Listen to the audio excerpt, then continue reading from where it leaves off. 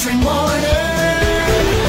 Y'all are awesome. Thank you so much for contributing to our She Fell in Love short stories. We got a text message from Christy. She said she fell in love with a dog trainer and now she's man's best friend.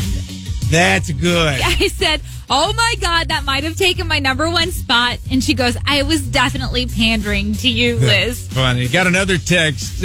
She fell in love with a welder and the spark will always be there. Okay, I got one.